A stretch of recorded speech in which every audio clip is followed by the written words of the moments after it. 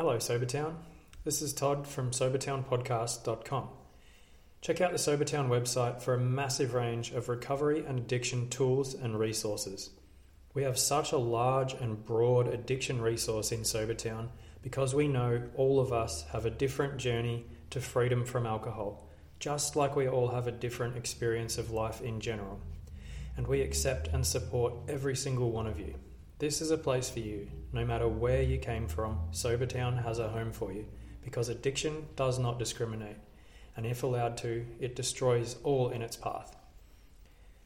Today's recording is an article located in the Your Body on Booze section of the Sobertown podcast website, titled Alcohol and Dehydration. So let's go. When you were drinking, did you ever wonder how it could be possible that you could urinate so much?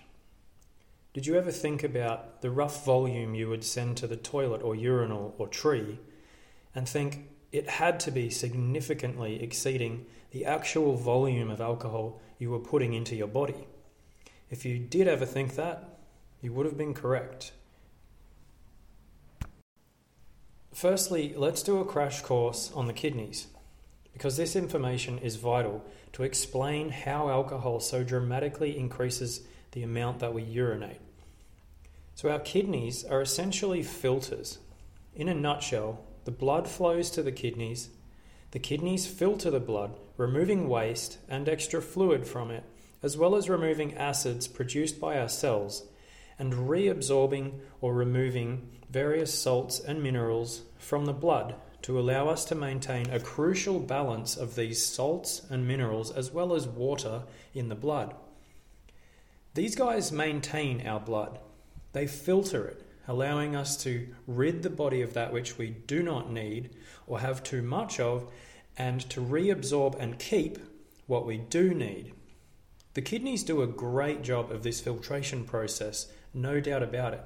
However, there are many things we can do which make it difficult for the kidneys to perform their role and to keep our blood at optimal levels. Alcohol, as with most systems in our body, does have a significant effect on the function of the kidneys. One such effect involves a hormone. Now, we have a hormone named antidiuretic hormone, also known as vasopressin. The name sums it up, antidiuretic. So, a diuretic is something which will rid your body of salts and water. So, as the name suggests, antidiuretic hormone acts to stop the salts and water being lost from your body. It does this by acting on the kidney and how the kidney functions.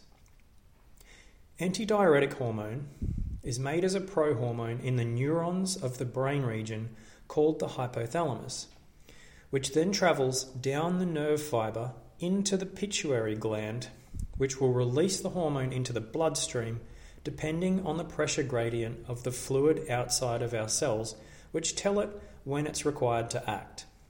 The hormone travels through the blood to the kidneys, where it acts on the kidneys to increase the amount of water they reabsorb back into the bloodstream rather than allow it to filter into the bladder and to the outside world. Essentially, the hormone signals to the kidneys. It is a vital messenger to tell our kidneys how much to keep and how much to let go. Our body, under normal circumstances, maintains this equilibrium and releases the correct amount of antidiuretic hormone to tell the kidney how much fluid to reabsorb and keep versus how much to allow out to the ureters and to the bladder and then to be excreted. Now, alcohol has the effect on our body of blocking the release of antidiuretic hormone. This is kind of like a double negative. The hormone blocks the diuretic effect, and alcohol blocks the hormone that blocks the diuretic effect. Alcohol does this by suppressing the hormone release at a neurological level in a somewhat complicated manner. but it has been shown that those who abuse alcohol show a more severe reduction in antidiuretic hormone levels while drinking. When we block the hormone whose job it is to tell the kidneys to hold on to much needed water and salts, guess what happens? The kidneys do what they think is correct, and they dump that fluid and salt into the bladder, and out it goes down the toilet, leaving you dehydrated and in a poor state of balance in salts, water, and minerals, which logically can be one of the reasons you feel so average after drinking too much. When I say the kidneys dump excess fluid into the bladder, I am not just referring to the fluid you are currently consuming with the alcohol. I'm referring to all the fluid in your body which is circulating in the blood and in various other locations.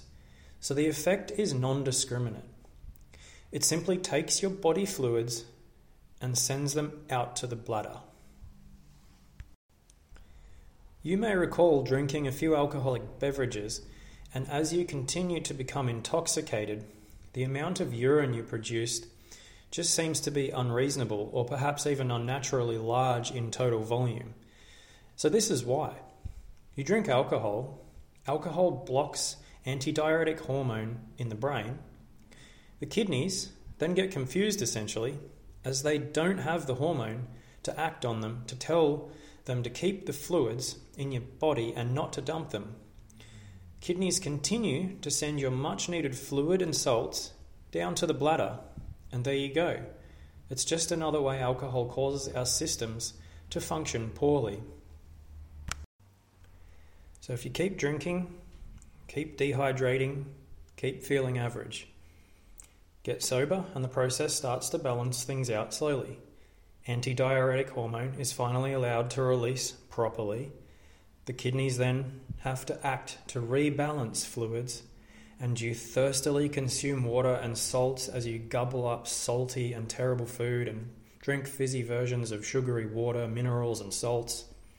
Gradually we return to healthier levels of hydration, albeit perhaps a bit unhealthily, and we might start to feel a bit better over time. Then drink again, block the hormone, dehydrate, strain the renal system, recover, go again, and so on. This causes strain and load on just one aspect of one system due to alcohol consumption. But to be very clear, this is a very important system. When we pee out the water we need to be keeping in our body, we do not function well. Our balance of salts and minerals vital for neurological function are incorrect. Our vital signs are out and our systems are all taxed until our hydration levels return to a functional level. Drinking regularly means inevitably we live in a chronic state of dehydration, which, aside from being a very unhealthy state to be in, will also lead to generally feeling unwell, having dry and unattractive skin, bad breath, abnormal vitals, and definitely poorer athletic performance. Living in this dehydrated state is not sustainable, nor is there a way around it. There is no, air quotes, hack to overcome this effect, and the relationship is simple and as follows. Overconsumption of alcohol equals blocking of antidiuretic hormone in the brain equals dehydration equals feel crap, look crap, perform crap. Simply drinking more water while consuming alcohol may help by adding a greater net intake volume of fluid to be drawn from to retain. But it doesn't alter the fact that alcohol simply blocks the hormone responsible for telling your kidneys not to dump the fluid which you need. And it means no matter how much fluid you consume, that more than should be will simply be sent to the bladder and back out to the toilet. So when they say, "Don't break the seal," in reference to the imaginary seal of the bladder in the first pass of urine, I say, just don't break the seal of that alcoholic beverage to begin with. Put it down. Grab a soda water. Feel better, be better, live stronger, save money, live sober, live better. Save your kidneys the trouble and stay hydrated. Thanks, Sabertown. I will catch you later.